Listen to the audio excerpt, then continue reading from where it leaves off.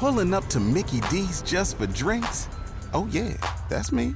Nothing extra, just perfection and a straw. Coming in hot for the coldest cups on the block. Because there are drinks. Then there are drinks from McDonald's.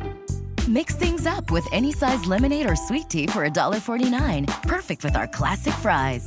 Price and participation may vary. Cannot be combined with any other offer. Ba-da-ba-ba-ba.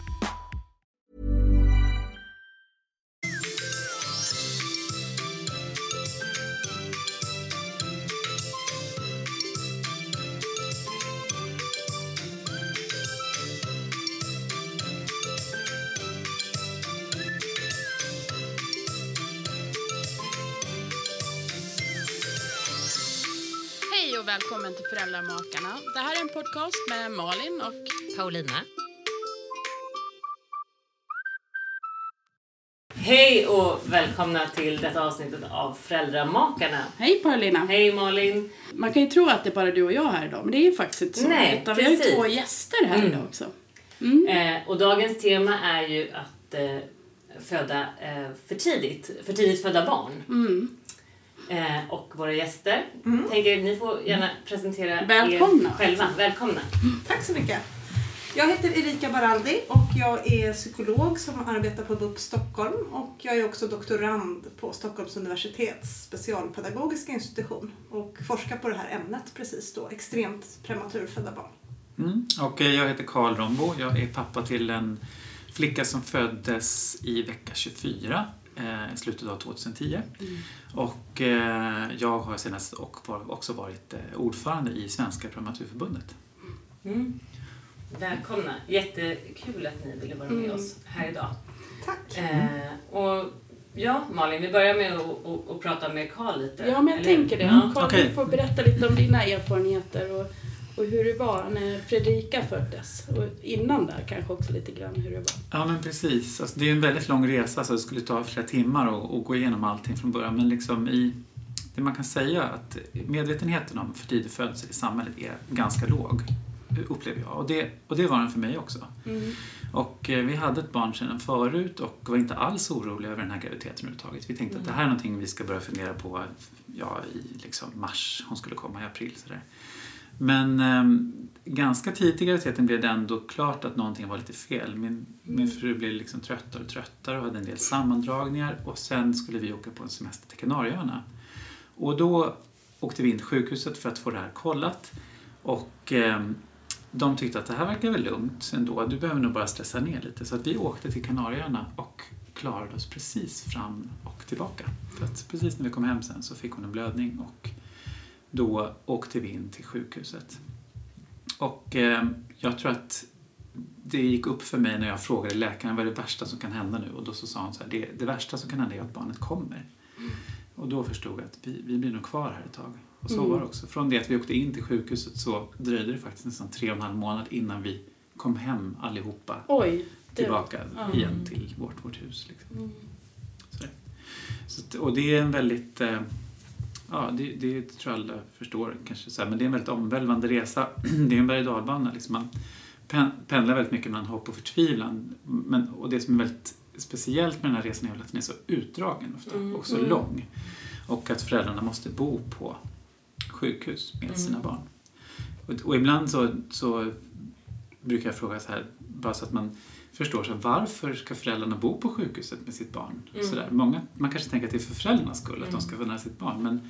Men så är det egentligen inte, utan det är ju för att barnet behöver ligga hud mot hud med sina föräldrar för att utvecklas optimalt. Och det var en jättestor förändring i vården av för tidigt födda när man började med det. Och det gör en enorm skillnad.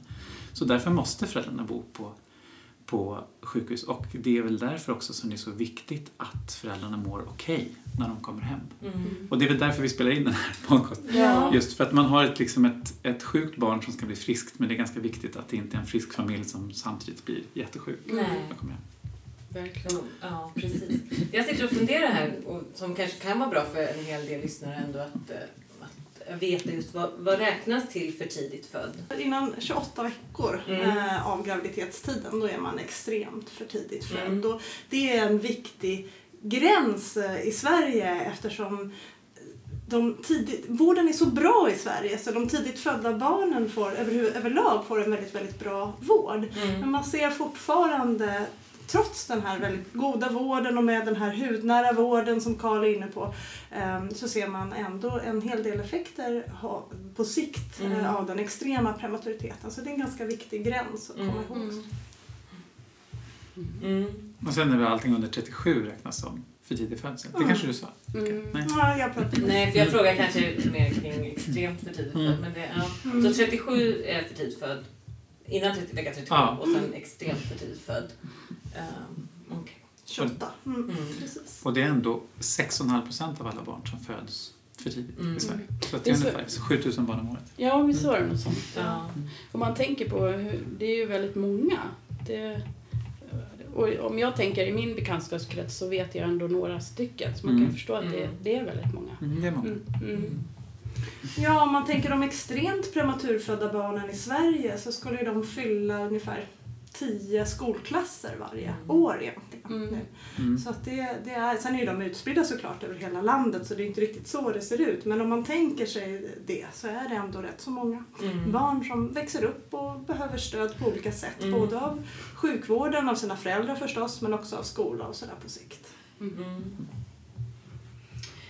Och jag tänker tillbaks till det där, till det du berättade om vad det var som hände på sjukhuset. För jag tänker det kan ju vara ändå lite mer intressant att veta mer. Vad var det som hände? Du nämnde någonting, ja men det här med hud mot hud och man har talat om det här med Känguru-metoden. Hur var det?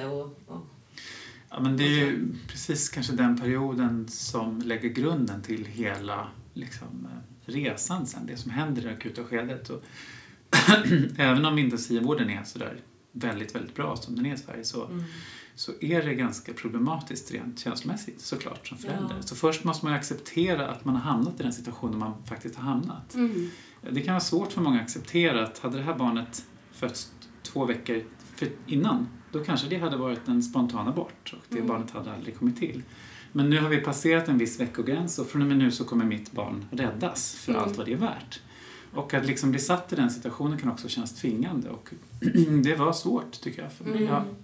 Jag hade svårt att förstå att mitt barn skulle klara sig och jag tror att min spontana känsla just då, någonting som jag haft dåligt samvete för sedan dess, var väl egentligen att jag tänkte att det här kanske är lika bra att det här barnet bara får gå så får vi åka hem tillsammans och så kan vi försöka bli gravida igen och så vidare. För att det kändes som en enorm risk och jag var väldigt rädd för att hon skulle bli funktionshindrad. Men lyckligtvis så är det ju så att det är läkarna som tar det beslutet och de är väldigt bra på det de gör. Så att det var inget snack om att hon inte skulle räddas. Så att hon togs upp till neonatalavdelningen så fort som möjligt och lades i en kuvös för att hon ska hålla värmen och så vidare och låg i respirator den första tiden. Och hon var väldigt instabil, hade ganska mycket lungkomplikationer och så vidare. Så här.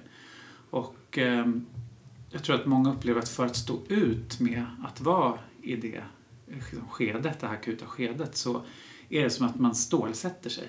Jag har använt uttryck för jag tycker det passar väldigt bra. Det är för att det är som att man klär sig i en rustning för att bara kunna hantera att ens barn pendlar hela tiden mellan liv och död. Och det där kan ju verka som en rationell strategi precis just då. Men problemet är att det är väldigt svårt att ta av sig den här rustningen för att knyta an till sitt barn sen när man kommer hem. Alltså på avdelningen så klarar man det på ett sätt därför att då handlar anknytningen så mycket om att ta hand om sitt barn där och då. Att just bara acceptera att jag är förälder. Och man spritar sina händer, man spritar kuvösen, man byter filtar, man lär sig hur sitt barn vill ligga och man sköter om. Liksom. Men det är ju en envägskommunikation. Alltså det är en envägsanknytning. Det blir ju som att jag tar på mig ansvaret för att vara med mitt barn. Men jag kanske inte egentligen behöver öppna upp för att se mitt barn. Jag tänker det där att våga knyta an. Liksom, att det finns en risk att barnet kanske inte, att det inte går bra. Liksom. Ja, det finns en överhängande risk. Min erfarenhet när jag har träffat föräldrar på neonatalen som har fått extremt för tidigt födda barn, det är att många upplever en stor ambivalens. Alltså å ena sidan en väldig lycka över att ha blivit föräldrar, kanske för första gången eller för andra gången eller så. Men också en oerhörd oro kring att det här kanske inte går bra. Och sen så slits man däremellan och vet inte riktigt vilket ben man ska stå på. Och det gäller inte bara föräldrarna utan det gäller också anhöriga i en bredare krets. Det är till exempel vanligt att man får ett extremt prematurfött barn och man förklarar såklart det för sina egna, för mormor och morfar och farmor och farfar eller andra som finns i släkten. Och att någon då kanske lägger ut på några sociala medier eller så, jag har blivit farmor för andra gången, tjoho, eller någonting. Och det är ju inte så vanligt idag att man gör det. Men en del föräldrar kan känna sig oerhört rädda för det. Ta tillbaka det där. Det här är ingenting att fira. Vi vet inte om det här barnet är här för att stanna. Du kan inte lägga ut det här. Kan föräldrar känna. Inte alla, men en del kan känna så. Vi ska nu vara så också lite tvärtom. Liksom, att många kanske inte vågar säga grattis. Och också det motsatta finns. Att när man säga det. Ja, att jag har blivit förälder så kan man få en nedslagen blick till svar. Som att jag är hemskt ledsen att det här hände. Vad är det du säger? Lilla Saga är ju född. Så att det finns en väldig ambivalens i det här. Och man kan säga att man kan känna olika vid olika tillfällen. Alltså samma förälder. Det är också så att olika föräldrar känner på olika sätt. Och det kan vara då inom samma familj. Men också från olika familjer. Så att alla reaktioner finns. Olika reaktioner finns. Men den här ambivalensen tycker jag att man kan se som en röd linje i alla fall.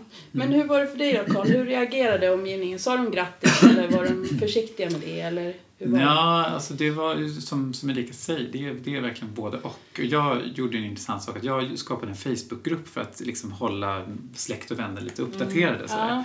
Och så glömde jag att trycka i den här knappen som är att den ska vara dold, den här gruppen. Man kunde dela det. Ja, folk delade den där och började adda saker. Helt plötsligt var den gruppen uppe i 350 personer. Och liksom, det blev min ventil, för att då började jag skriva om den här situationen. Då kändes liksom allting lite mer meningsfullt och det var ganska skönt, och det blev sen en blogg. Men jag kommer ihåg just precis att personalen hade en strategi att just säga grattis. Absolut. Liksom. Och det var en väldigt medveten strategi. Det var svårt att ta från början.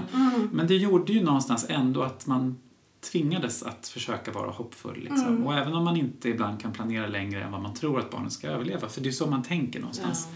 Så är det ändå viktigt att göra det. Jag kände ändå att hade det någonting hänt, nu gick det hyfsat bra, men hade någonting hänt så hade jag velat vara där innan. Definitivt. Alltså, och det är det vi vet om sorg också, att det är så det ser ut. Det är inte så att sorg blir lättare ifall man har valt eller på något sätt haft en rustning på sig som du säger, eller inte knutit an eller så. Sen ska vi ju säga förstås i ärlighetens namn att ni säger att det finns risk att man förlorar sitt barn. Det finns det självklart. Det är ju också så att en del föräldrar både förlorar barn och får barn i samma stund. Det förekommer ju såklart en del tvilling- och trillingfödslar och så vidare. Där man förlorar ett barn kanske och kanske ett barn överlever. Eller kanske i värsta fall att man förlorar alla sina barn. Så att vi ska inte säga att det aldrig finns riktig sorg. För det är klart att det finns det också. Sen handlar ju sorg väldigt mycket om förlust. Och även om det går väl med barnet, som det kan göra i bästa fall, som Carl till exempel berättar om här, så har man ju ändå förlorat en hel graviditet. Alltså man har förlorat ungefär halva graviditeten, eller 40% av graviditeten kan man ha förlorat. Man har förlorat den förlossning man hade tänkt sig. En del föräldrar, som ni kanske vet, ni kanske har tagit upp det här, men en del föräldrar har sett fram emot förlossningen, kanske skrivit sådana här förlossningsbrev hur man vill ha det. Eller tänkt sig ett kejsarsnitt, eller tänkt sig en vaginal förlossning, eller tänkt sig någonting särskilt. Och det där omkullkastas totalt. Jag tänker man kan ha tänkt ut exakt vilken musik man ska ha. Definitivt. Men jag tänker på tiden man behöver förbereda sig på att... Den har man förlorat.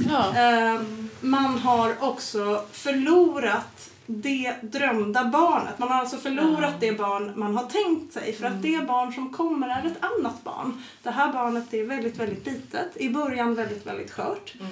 Och det var inte det barn som man hade tänkt sig. Så att samtidigt som det finns en väldigt lycka, finns det också en sorg även när det går väl med barnet. Och det måste man få utrymme att reflektera kring. Med vänner, om man har en partner, om man är 2 föräldrar, eller med en psykolog eller med någon annan. Det är väldigt viktigt. Det är väldigt intressant, för att det är ju verkligen så att det tar ju lång tid innan man lyckas nyorientera sig till den nya verkligheten som man har kastats in i. Och det är så jag brukar säga om föräldrarna, liksom, att de är ju i chock ofta, liksom, eller vi så. Och man knyter ju an till liksom allt som finns som verkar lite tryggt i den där miljön. Men det kan ju vara så att man knyter an till personal, till en plats i ett rum till ett sjukhus. Och allt som gör att det här förändras sen blir en enorm stress och gör att den här liksom rustningen bara blir tjockare och tjockare. För att du måste stålsätta dig in för att behöva orientera dig på nytt. Ja. Liksom. Och även och positiva förändringar är svåra att hantera. Så även när läkaren kommer och säger, vet du vad, vi kan ta ditt barn ur respiratorn nu. Vi tror att han klarar sig med CPAP. Det här ska bli, vilken grej. Då kan föräldrar säga, nej det är för tidigt. Jag känner inte så. Och det här kanske är förvånande att höra för en som inte varit i den situationen, men det är inte förvånande att höra utifrån det vi vet om hur vi människor fungerar, som Carl berättar här. Jag tänker bara, du nämnde ett namn där, setup eller något som jag tänker, en del lyssnare, jag inklusive mig själv, jag vet inte riktigt vad det är. Jag skulle gärna vilja ha det. Förklara. Det finns olika andningsstöd kan man säga för barn när de föds. Så ibland behöver de ligga i respirator tidigt då, alltså få väldigt mycket andningsstöd. Och sen trappas det ner i bästa fall då under vårdtiden. Ibland behöver de inte, det beror på vilken vecka de är födda i och hur lungorna ser ut och sådär. Men det var bara ett exempel, det kan gälla någonting annat. Och då är liksom nästa steg en CPAP. En övertrycksmaskin. Men som hjälper till med andning.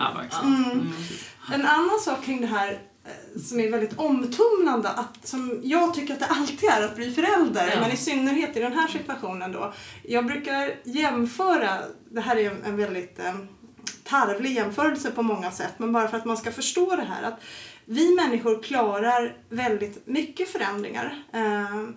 Vi vet ju att människor flyr från krig och klarar att nyetablera sig i Sverige till exempel. Vi vet att människor klarar jättesvåra förhållanden. Men det är lättare att stå ut för oss människor när vi vet vad vi har att förhålla oss till. Så även svåra besked är besked som vi kan börja bearbeta och förhålla oss till. Medan en väldigt oviss situation, när ett barn kommer så här tidigt och läkaren säger, vi får se tiden an, vi får se timme för timme. Det ser fint ut just nu. Jag kan inte svara för hur det ser ut om 10 minuter. Den situationen är vi människor otroligt dåligt förberedda och virade för. Det är inte det som vi är bäst på att hantera. Så även svåra besked kan man åtminstone börja orientera sig till. Och därför är den här situationen så extra svår. För att den är så oviss, som Carl är inne på, under så lång tid. Jag brukar tänka att det är som ett sprinterlopp vårdtiden. Men när man kommer ur sprinterloppet och är alldeles andfådd och tänker att vi klarar det, vi ska få komma hem, då börjar ett maratonlopp. Då fortsätter det här. Och det är en väldigt speciell och oerhört svår situation. Så om vi håller oss till sprinterloppet, om vi pratar idag, så, för jag tänker just, Carl, är det så som du, jag tänker kring dina upplevelser, för du har ju verkligen upplevt allt det här som vi pratar om nu, och jag tänker det här med det stödet som man får, eller vad behöver man för stöd? Vi har varit inne lite på det, men vad tyckte du var mer... Just när vi var på sjukhuset. Ja, hjälpsamt. Så. Precis, alltså, men jag känner igen mig i det. Det är så intressant när man liksom hör någon berätta som är utbildad. Och så kan man bara lägga nästan copy-paste på sina reaktioner. Så. Men, nej, men det är jättevärdefullt att du säger det också. Ja, vi får lite feedback. Ni är jätteduktiga. Vad bra, vad skönt.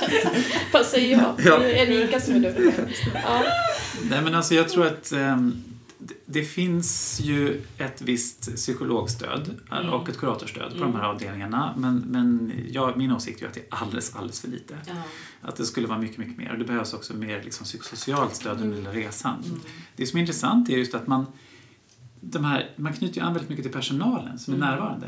Alltså, och så. Och jag vet att jag har tänkt på att tänk om man kunde utbilda alla i samtalsmetodik. Alltså någon ganska lätt kurs, det är inte jättesvårt. För att det är det här att det är inte säkert att man som förälder bryter ihop precis 2:00 på en fredag. Utan man kanske bryter ihop när man står och byter blöja liksom någon gång. Man kanske sitter på natten någonstans. Och den enda som finns att prata med just där då är ju sjuksköterskan eller barnsköterskan som är där. Och det betyder liksom oerhört mycket. Att ha det där, kunna bli lite upplockad precis just bara där och då på något sätt. Och sen är det väl det här att liksom få hjälp att förhålla sig till de här förändringarna och att så lite som möjligt hamna i konflikt med personalen. Därför att föräldrarna blir ju väldigt edgy och just när de blir provocerade i förändringsprocesser, byter sjukhus och sådär.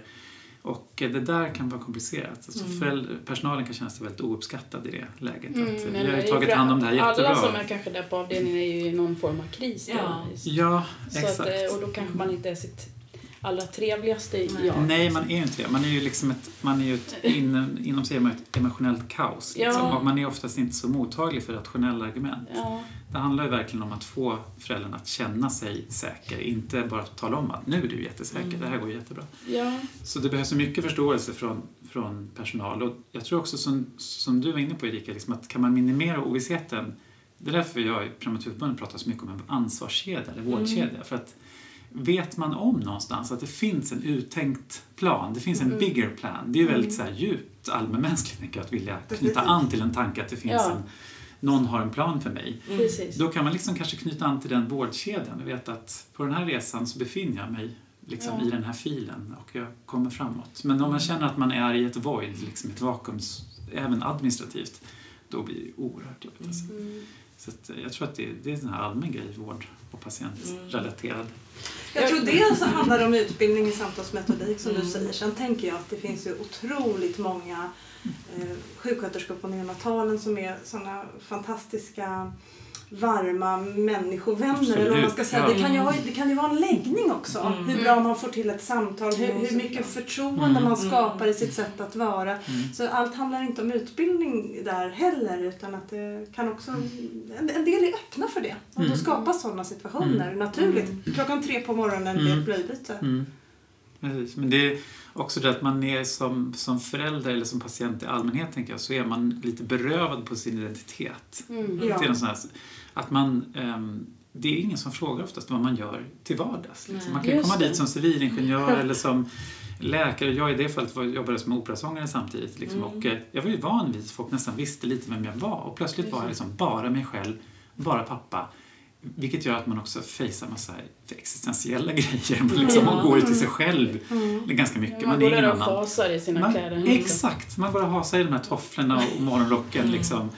Och vårdpersonalen i sin sida, de är ju starka i sin yrkesroll. De är ju väldigt hög status. Liksom. Och det där, just hamnar man i konflikter, nu pratar vi inte just om konflikter, men hamnar man i diskussioner och sådär så är det viktigt att tänka på det. Att just patienten är väldigt liksom, långt. För det har jag är ju då också lite så här intresserad av det här. För det är den känslomässiga biten. Men just hur det funkar är också ganska praktiskt. Alltså, det kan ju vara så att man får gå från jobbet bara en dag och inte komma tillbaka på 3,5 månad, tänker jag. Nej, och liksom att man ska Fredrika har en liksom. Storebror, 3 år äldre storebror, eller hur? Alltså det är så mycket, både känslomässigt och praktiskt. Och när man är en familj så har man ju ganska mycket saker. Men det får man bara lägga åt sidan. Och hur går det? Liksom, är det någon tog andra vid då? Ja, gör man. Alltså det är som du säger, det blir ju akut. Man får ju bara slänga allt åt sidan som går. Liksom. Och sen så, det går väl oftast ut över att föräldrarna inte kan vara tillsammans med varandra. Utan för oss är det så, finns det syskon, då får man separera på sig. Liksom. Den ena får gå på sjukhuset och den andra hemma.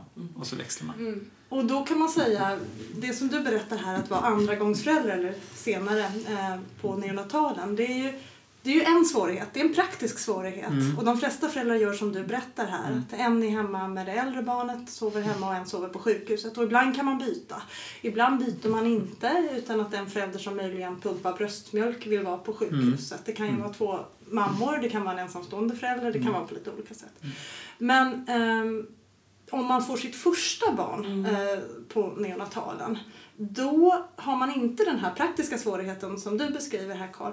Men däremot så är man inte förälder i sig själv riktigt än. Och det brukar jag faktiskt ta som exempel mig själv. När jag fick mitt första barn som absolut inte var prematurfött. Men då satt jag där med barnet i famnen på sjukhuset och så kom de in och sa de, här har vi mamma också. Och då vände jag mig och tänkte, är det en man? Det är min mamma! Det är min mamma! Det är någon annan mamma! För att jag var inte en mamma i mitt sinne. Jag satt där med ett helt nyfött barn, visste fan inte vad jag skulle ta till. Och det här blir ännu starkare på neonatalen. Att känna sig som mamma och pappa. Det var du och din fru redan inne i. Det var vi. Så det hade vi gratis där. Och det har man mycket... Ja, det hjälper en mycket i den situationen. Det måste ju vara supertufft alltså, att bli förälder i den... Är det någon annan skillnad som du tänker på med dem som är väldigt... Ja, definitivt så tror jag att det är en skillnad att om man har fått ett fullgånget friskt barn första gången som man har kommit hem med och allt har varit som man tänker sig, då har man ju det på näthinnan. Speciellt om förlossningen till och med gick bra och man liksom var lite i den där bubblan. Nu är det inte jättemånga som är en lyckobubbla vid första barnet kanske jag ska säga, men en del är ju det. Stor omställning i sig. Det är det verkligen, men en del är ju det. Det måste vi ändå tillstå. Ja. Och när man då, den här stora kontrasten då till andra gången, eller tredje gången eller vad det då är, när det blir ett extremt prematurfött barn, då har man inte lika lätt för att bara åka hem eller lämna barnet eller sådär. Som det tyvärr har varit åtminstone tidigare i Stockholm, att man ibland har varit tvungen faktiskt att lämna sitt barn på sjukhuset och åka hem för att det inte har funnits någon plats för föräldrarna. Nu är det, gudskelov, ta i trä och tacka Gud lite bättre nu. Men som det har varit. Och det var svårare att göra det för de som hade barn som tidigare. För att det liksom gör ont i varje cell av kroppen. Men är man fortfarande så omtumlad av, jag är väl mamma nu, jag är väl pappa, jag blev väl det nu, eller? Då är det lite lättare att gå med på den orden och säga, ja, och då är det dags för dig att åka hem och så ses vi imorgon klockan 8. Just det. Det är en skillnad jag säger. Just det. Och anledningen till att det är så som pratar med platserna, det är ju för att NKS har öppnat. Antar att du tänker på. För förut så hade ju Karolinska inte föräldraplatser. Okay. Men från och med att nya Karolinska öppnar nu så är det en stor del av prematurföräldrar som faktiskt kan bo kvar på sjukhus. Så att det har ingenting med just vårdplatsbrist att göra som man oftast tror. Nej, nu kanske jag uttryckte mig, precis, jag uttryckte mig kanske otydligt, men nu finns det som små hutter för föräldrarna där. Men det här kanske lyssnas på från familjer i andra delar av Sverige, så att jag vet inte riktigt hur det ser ut i alla delar. Det är möjligt att det fortfarande förekommer på vissa delar av Sverige. Att man måste åka hem? Ja. Gud ja, absolut. Gud, ja. Det är olika. Ja, men SÖS har ju fortfarande en avdelning till exempel där man inte kan bo med sina barn. Och där tänker jag så här, när annars överhuvudtaget lämnar vi våra nyfödda barn? När gör vi det? Precis. Finns det någon biologisk funktion i vår kropp som stöder det beteendet? Det finns inte det. Så att det tänker jag, om jag ska vara lite hård, är en slags vårdskada faktiskt, om man blir tvungen att göra det. Och det får konsekvenser som man sen får jobba med på olika sätt och som inte är irreparabla på något sätt. Men det är en viktig poäng att få vara nära sitt barn. Speciellt utifrån vad du berättade tidigare här, Carl, om hur ni tog hand om Fredrik. Ja, för det finns, det är svårt att få den där babylyckan att liksom komma där bland alla slangar och maskiner och sådär, men det finns ju ändå stunder liksom, och de är ju urviktiga, och det var en sak som lindrar den här, jag vet inte vad man säger med psykologiska termer, alltså alienationen eller att man sätter på den här rustningen, det är just att få vara nära fysiskt. Och att ha sitt barn och ligga där och liksom, det blir ändå någon grundkommunikation. Så här. Och det upplever jag väldigt starkt. Alltså. Kan man inte få det, liksom, då blir det såklart ännu tyngre. Liksom. Jag tänker sen har vi pratat lite om det här, hur det var innan förlossningen satte igång lite grann och hur det var på sjukhuset. Ska vi komma över till lite mer hur det, kanske inte just i nutid, men hur det var tiden efter, när ni kom hem och så? Ja, och det kan vi koppla det, för jag tänker, för ni hade ju ett barn innan, eller hur? Och det tänker jag är lite intressant, hur man hanterar det, eller hanterar syskonet som också kanske förväntar sig, nu vet jag inte hur gammal storebror är. Ja, storebror är, eller var. Så. Ja, men precis, han var 3,5 då. Och inte bara liksom att han skulle få ett syskon, men att mamma eller pappa inte är hemma, eller hur kunde ni hantera det, eller hur blev det? Många frågor igen där, men... Ja, men alltså, ja, och det där är ju verkligen... Det där är ju verkligen liksom svårt, därför att jag vet ju inte än hur det blev från honom liksom riktigt, utan det fick ju bli som det blir, och jag tänkte så att om det här bara går bra, då kanske han ändå har en högre liksom, tröskel för när han skulle ta skada. Så. Men det är klart att han tyckte att det var supertufft, alltså. Verkligen. Och det är klart att vi såg reaktioner på det ganska långt efteråt. Sådär. Och det har inte varit så att jag har att jag tänkte att han än ska gå och prata med någon. Men vi får se vad som kommer upp, såklart. Att ta ett syskon som är för sjuk, det är väl en sån här klassisk situation som stora syskon som är jobbig. Liksom. Och där jag jobbar på konsultenheten vid Karolinska sjukhuset i Solna då, BUPs konsultenhet, där har vi också möjlighet, som det ser ut nu i alla fall, till syskonstöd. Så om man har ett barn som går hos oss på BUP specialistenhet så som är somatiskt sjukt eller går på sjukhuset av någon anledning, vårdas inneliggande eller polikliniskt, då kan syskonen också få visst syskonstöd, åtminstone upp till 3 samtal. Så att det är liksom en av delarna som vi erbjuder, för att vi vet att det är så för familjer som du beskriver. Det är en toppengrej. Det ska ju finnas överallt, och det ska man verkligen använda sig av om man kan, tror jag.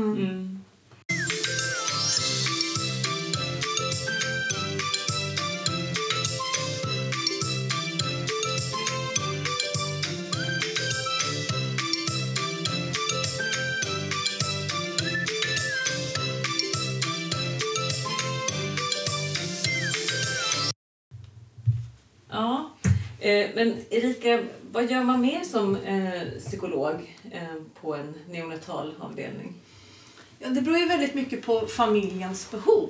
Så familjen är ju med om samma sak här, att man har fått ett extremt prematurfött barn. Men föräldrarna har ju helt olika behov vad de vill ha hjälp med. Så att man kan inte säga att man alltid gör någonting väldigt manualbaserat, samma sak varje gång. Utan man lyssnar in föräldrarna.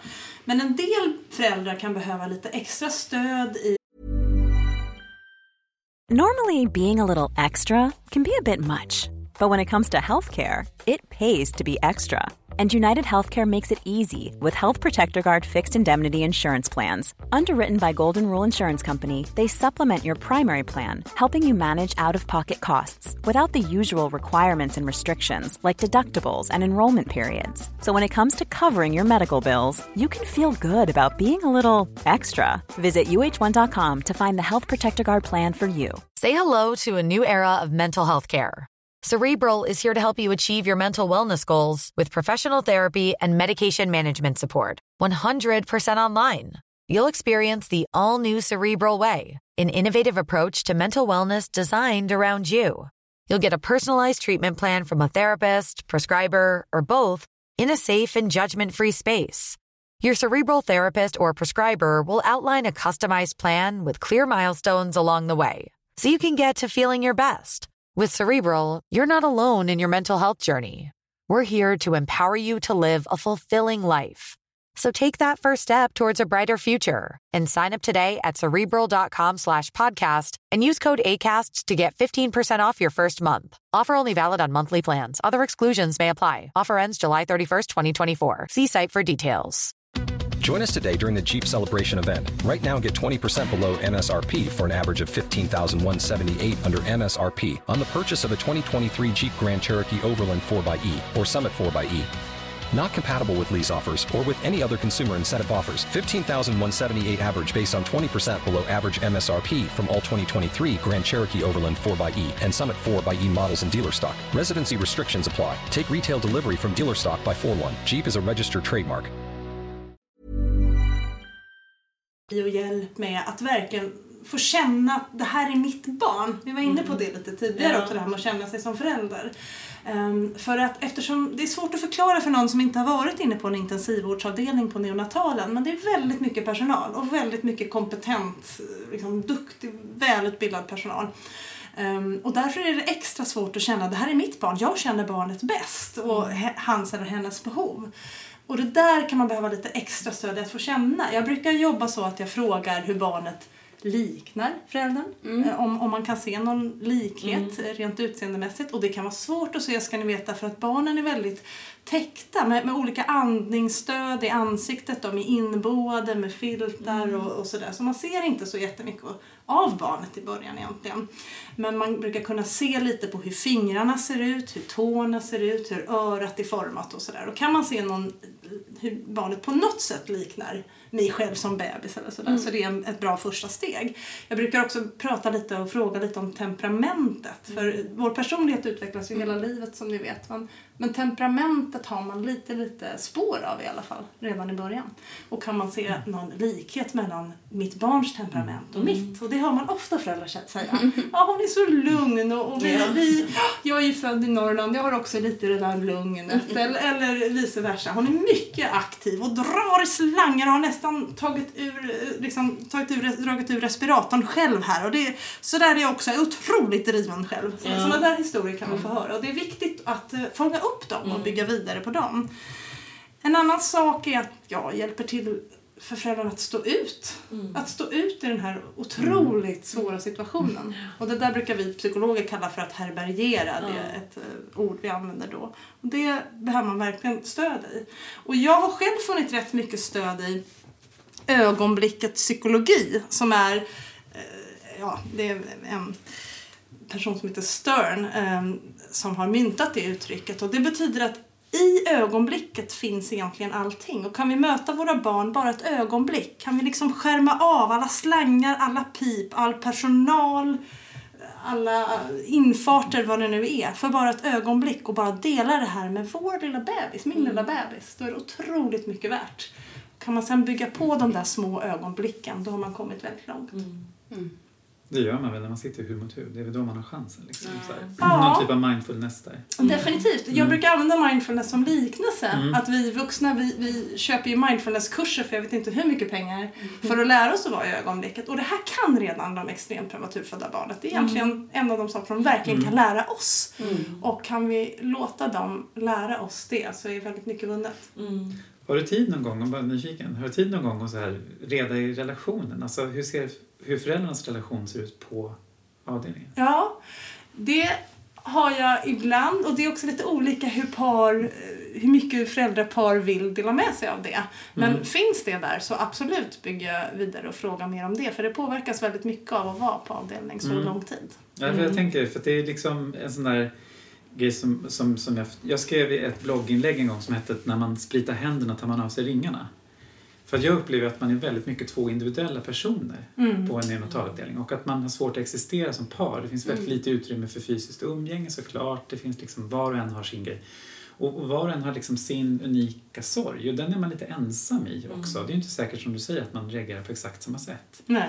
Och man kanske inte sörjer liksom i takt. Nej. Och så helt plötsligt så en person som är i kris ska stödja någon annan som är i kris. Och så helt plötsligt så uppfyller inte den ena förväntningarna på det här stödet som man vill ha från sin partner. Liksom. Och just där och då kanske man inte reflekterar över det. Men sen när man kommer hem så kände i alla fall jag och tror min fru också att när vi tänkte tillbaka, men därför ett år sedan, liksom, var var du någonstans? Hur gjorde du? Så, jag har förstått nu efteråt hur olika vi var i vår sorgprocess och vad hon behövde och vad jag behövde. Och att vi liksom inte riktigt kunde efteråt faktiskt acceptera att det var på det sättet. Jag tror det var mycket värt, eller hur? Om man kunde. Verkligen. Med barnet i centrum då, att man tänker att det är för barnets skull, så skulle man kunna göra det utifrån mitt perspektiv. Absolut. Men det är därför som jag ofta under första samtalet säger att den här insatsen är helt frivillig. Och ibland så kommer man enskilt, alltså att båda föräldrarna kommer men på egna samtalstider för att man har helt olika behov. Och det man ska veta är att en förälder kan ju till exempel vara helt upptagen av en konflikt på jobbet. Det kan ju ha gått väldigt fort här på slutet, att jag är inte klar, och så har man svårt att liksom ta till sig hela situationen för man är så upptagen av det. Och en annan förälder är helt upptagen av den förälders mamma som reagerar så avvikande, tycker man. Så man kan ha helt olika processer, och det där måste undanröjas för att man ska kunna ta till sig barnet fullt ut. Så det du är inne på där tror jag är en otroligt viktig sak som vi ser väldigt mycket av. Ja, vet man någonting där kring liksom hur många som separerar som har för tidigt födda barn? Är det liksom högre? Alltså jag vet inte lika. Jag har sett en studie från USA, en forskare som heter Leanne Woodward som är beteendevetare som hade gjort en sån studie. Och där var det en ganska hög frekvens ändå av skilsmässor eller changed family status liksom, på något sätt. Göra slut eller ändra sig på något sätt. Och det är ju helt kausalt, men på vårt rum så låg det 4 par och 3 av oss är skilda idag, inklusive jag. Och jag vet inte om det är att det här blir en vattendelare som påskyndar en separation som ändå hade kommit, eller om det är i sig liksom någonting. Men det är helt klart så att en del verkar bli starkare och en del får en del problem. Liksom. Jag tror det handlar mycket om det där att man just undrar, var var du någonstans för ett år sedan? Och finns du där för mig nu? Och man börjar liksom keep score och tänker, hur känns det nu? Och så vidare. Så att, Och en annan sak som du är inne på här som jag tänker på när du säger att de som låg på vår sal. Så nu berättar här Karl att han har alltså delat rum med andra familjer i de känsligaste ögonblicken i livet under lång tid. Och det är också en situation som är väldigt, väldigt annorlunda. Och också vad det gäller det här med att kunna mentalisera kring sitt barn och att anknytningen ska komma till stånd. Det sker ju mycket hud mot hud. Det sker också mycket i tryggheten i förälderns röst, förälderns hjärtslag och så vidare och förälderns doft och sådär. Och det här med förälderns röst, att våga nynna barnsången för sitt barn, våga sjunga, våga berätta små sagor för sitt barn. När du berättar det här, jag tänker bilder, det känns som att åka tunnelbana och vara en krisreaktion. Ja, alltså, lite så. Att göra allt det här. Alltså att det är massa folk och så ska man samtidigt reda ut någon liten konflikt med sin partner och man ska sjunga en barnsång för sitt barn. Alltså att man är alltså att andra ser hela tiden och hör. Och det är inte så lätt. Och just de där sakerna kan också vara lättare om man har barn sedan tidigare. Det kommer mer naturligt då. Men det kan man också behöva lite extra stöd i. Jag pratade precis med en förälder på neonatal. Jag frågade ifall jag fick berätta det här idag. Det fick jag. Men han berättade nämligen för ett tag sedan så här. För då tog jag upp det här med men man kan ju sjunga lite för sitt barn eller kanske läsa något. Ja, det är klart. Jag har redan kommit igenom den 4:e Harry Potter-boken. Och så väldigt fint. Hade inte alls känt sig liksom hämmad av de andra familjerna utan satt där och läste lugnt Harry Potter för sitt barn. Och det är väl det där vi vill komma fram till men som inte alltid är så lätt. Det kan ju bli som man öppnar upp mer också. Alltså att man liksom vänjer sig med det på ett annat sätt. En annan viktig sak som vi inte har pratat om så mycket, men det är ju den inre bilden av barnet. Att det finns ju det faktiska barnet då, som kan vara skört och kan kanske bli bättre och bättre under vårdtidens gång i bästa fall. Sen har vi ju en inre bild av barnet och det gäller att de där lite är i synk. Så när läkaren kommer in och säger, neonatologen kommer in och säger att nu klarar ditt barn det här. Nu har det gått så här bra. Ni kommer snart få komma hem med hemvård och sådär. Då gäller det att det inre barnet, alltså det barn vi bär inom oss, den inre bilden är i synk med det faktiska barnet. Och det är inte alltid det är det. Det är svårt att hänga med. Det är svårt som förälder att få höra att vadå komma hem? Ni sa ju nyss att vi skulle vänta timme för timme. Vet du, i min känsloreaktion, är jag kvar där? Jag är i timme för timme. Jag vet inte om hon kommer andas om en timme. Och så säger läkaren, nej men snälla du, det där var ju 3 veckor sedan. Alltså så säger inte läkaren, men känslan kan vara den. Och det är väldigt svårt att hänga med i det. Ja, för det funderar jag lite på, Karl. Hur var det där liksom från att ha varit på sjukhuset med den här liksom, som du säger, alla den här kompetenta personalen som jobbar där och komma hem? Nej, men det är precis det som är svårt. Att man vill ju såklart från sjukhuset. För man vill ju hem till den miljön. Men samtidigt innebär det att man ska ta ett ansvar också för det barnet som har fått så mycket stöd. Och även om barnet har blivit så friskt så att det ska åka hem. Så är man ju fortfarande, precis som Erika säger, en förälder till ett sjukt barn inom sig. Liksom. Så det kan vara ganska skrämmande. Och precis där i övergången så brister också ibland stödet. Särskilt tror jag ute i landet i överflyttningen. Liksom. Och jag vet att när vi kom hem så var det så här, skönt, nu är vi hemma. Och så tänkte vi, men hur ska vi göra nu? Jo, men vi syr ett sånt här litet babynest som vi kan lägga i sängen här. Och så lägger vi henne på tvärsan i babysängen. Och så hänger vi upp botten med små spännband. Och då kan vi luta den som man gör på neoavdelningen. Så här. Och så hade vi ett litet stativ och så hängde vi över en filt, precis som det ser ut på neoavdelningen. Jag vet inte hur det ser ut, men man täcker liksom barnen lite så här.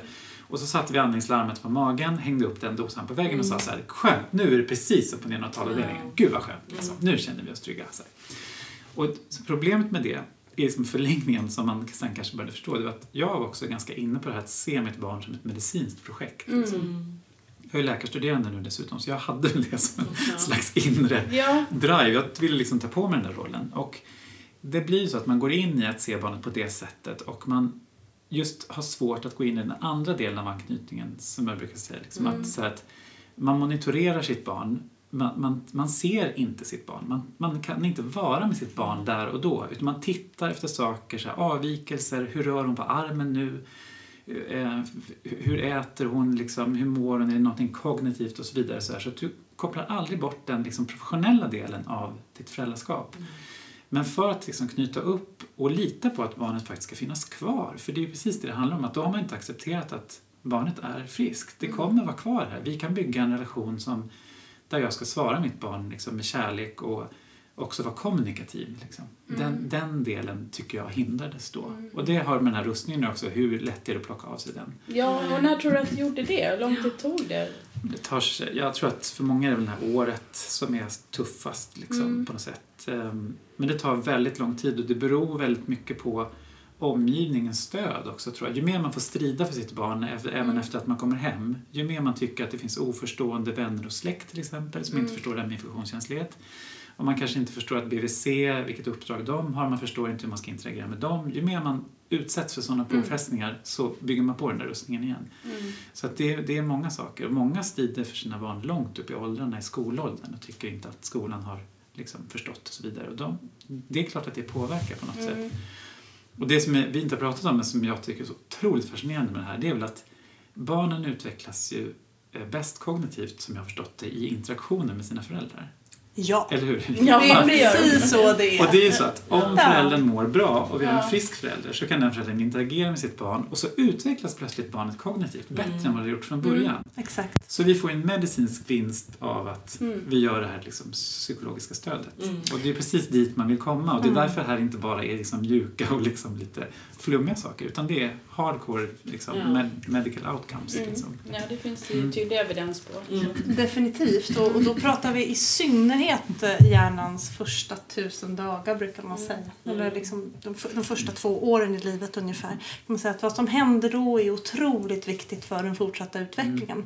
Och eftersom man kommer hem från neonatalen, det är ju lite olika beroende på hur tidigt fött barnet är och hur mycket stöd barnet behöver. Men barnet kan ju redan vara då 3, 4, 5, 6 månader vid hemkomsten. Eller man får komma hem första gången.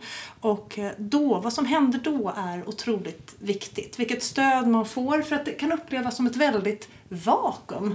Ja, från det här väldigt intensiva vården på neonatalen när man aldrig får vara i fred och dela rum med 3 andra familjer som Carl berättar, till att komma hem till sitt eget vardagsrum och man vet inte riktigt vad man ska hitta på då. Det är skönt att vara hemma, men det är också en ny resa som börjar.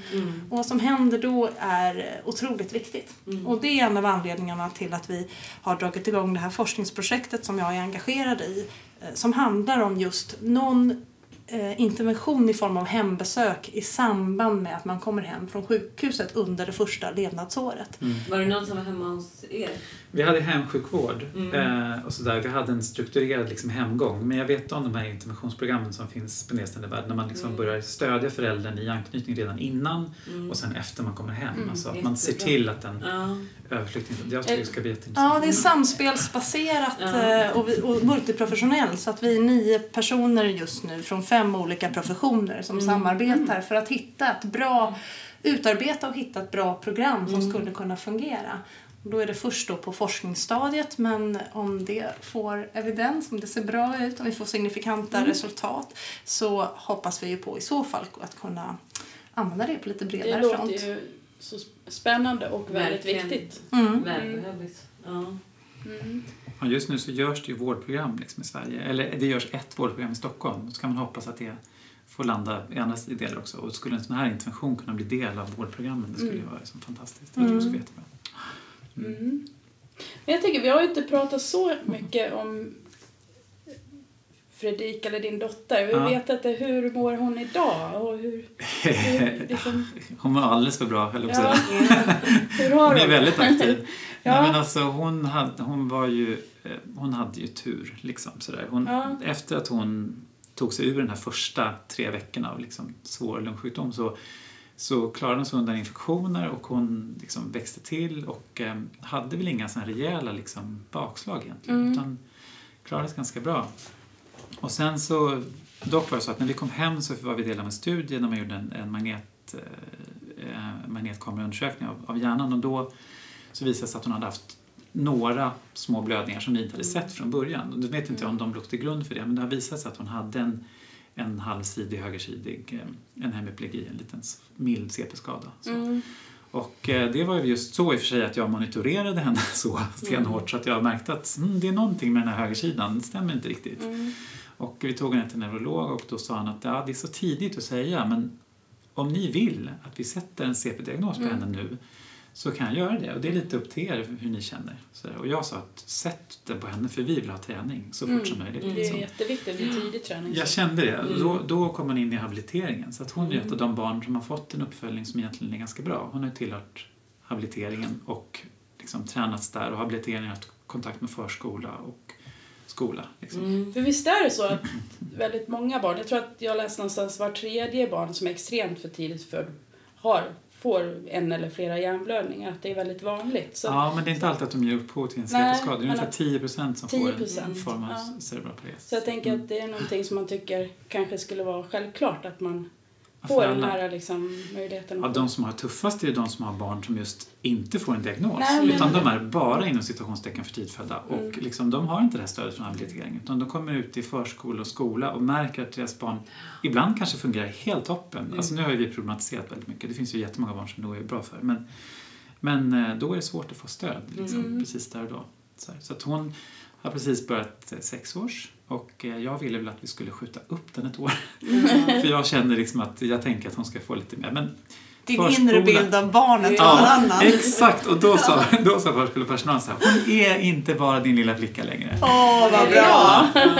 Och jag kände nu efteråt att nej, men alltså det hade inte skadat lite längre tid ändå. Det kan ju också vara så, om det hade, nu har det gått bra, men då kan man ju tänka sig ett år till på 6 år i så fall. Om det skulle ha varit så, tänker jag. Ja, det skulle man kunna göra. För att man ändå... Men nu behöver inte du tänka på det kanske. Nej, jag får väl släppa det. Men jag tänker liksom, ett år till förskolan gör väl inte så jättemycket. Och så flyttar man ut 6 år som bara kör, att man får lite liksom, marginal sådär på något sätt. Men hon klarar sig jättebra, liksom jättestark på alla sätt och vis. Ja. Hur pratar hon själv om det här? Hur har ni berättat för henne? Eller hur berättar hon för andra? Alltså Prematurförbundet har såna här återträffar när barnen får komma till sjukhuset när de tittar på en kuvös och så. Hon har inte varit där än, men hon säger att hon låg i en sushi-låda. Vad gulligt. Hon säger så här: jag var så här lång och sen ser jag en sushi-låda, och hon har ju använt sin bakgrund ibland för att komma undan vissa saker. Så här, jag är faktiskt för tidigt född, eller jag måste göra det här. Hon hade ju på förskolan. Smart också. Otroligt smart. Ja, mot storbror också. Alltså, det är klart utnyttjar hon direkt. Liksom. Och förskolan var ju väldigt extremt bra. Och var liksom uppdaterade på habiliteringen. Så att hon fick regelbundna pauser ofta. För det handlar ofta om för de här barnen att få kunna vila. De kan inte riktigt samla ihop sig. Så hon fick liksom vila regelbundet. Så här. Och då kunde det vara så att när de skulle städa så var det så här: nej, nu är det lite för mycket för mig. Nu måste jag gå och vila. Så att då sa personalen det, att det är väldigt mycket så att hon vilar precis när vi ska städa. Ja, smart. Precis. Nej, men så att det är bra. Och storebror då? Ja, det återstår att se, men just nu verkar han må väldigt bra. Tycker jag. Vi arbetar ibland både med syskon och med de barn som själva är extremt prematurfödda eller har haft någon sjukdom sådär, med någonting som heter Boken om mig. Det kanske ni har pratat om tidigare här. Nej, men jag känner igen det från boktiden. Från boktiden. Boken om mig, då skapar man en bok tillsammans med barnet eller med syskonet, men om vi pratar om barnet då. Där barnet får ta med sig bilder som vi färgkopierar upp, och barnet får skriva eller låta mig skriva, och föräldrarna tar med sig också små minnen. Ibland har man ju kvar såna här patientplastband eller man har kvar första blöjan, hur liten den var eller sådär. Det är väldigt tydligt. Samlar man liksom ett eget dokument som barnet sen har makt över och säger: det här har jag i min hylla, och ibland tar jag fram boken om mig för jag vill berätta att jag är extremt prematurfödd eller jag kom ut ur mammas mage alldeles för tidigt. Eller så vill man inte berätta om det, och då lägger man undan boken. Alltså det ska inte vara föräldrarnas utan barnets bok, och det där kan vi använda. Man kan också använda livslinjer som är en annan modell där man pratar om hur livet har varit och ritar på ett stort papper, mycket större än barnet, om det datumet föddes jag, och så visar man noga hur barnet har upplevt varje del av sitt liv. Både sånt som har gått bra och varit roligt och sånt som kanske har varit motigt och svårt. Och det man inte minns då, som den här första tiden vi pratar mycket om nu, då får föräldrarna fylla i och sådär. Så det finns sätt att bearbeta det man har varit med om i efterhand, såklart. Jag tror många är lite rädda för att hålla kvar vid för tidig födseldiagnosen. Att en del har en känsla att det här vill man lägga bakom sig och gå vidare så fort som möjligt. Och jag har nog också funderat över det och sådär. Men jag måste säga att jag har aldrig tyckt att det har varit en nackdel att ta med det. Jag har aldrig känt att hon har varit stigmatiserad på något sätt. Och jag känner bara att det har funkat liksom, för att förklara vem hon är och vad hon behöver. Liksom, för att hon kommer alltid vara för tidigt född. Och det är ingenting jag kan välja bort. Liksom. Så att det är bara att omfamna, tror jag. Okej. Men supertack till er för att ni har medverkat här. Tack för att vi fick komma. Spännande att få höra. Verkligen varit jätteintressant och lärorikt. Tack. Tack så mycket för att vi fick komma. Hej då. Hej.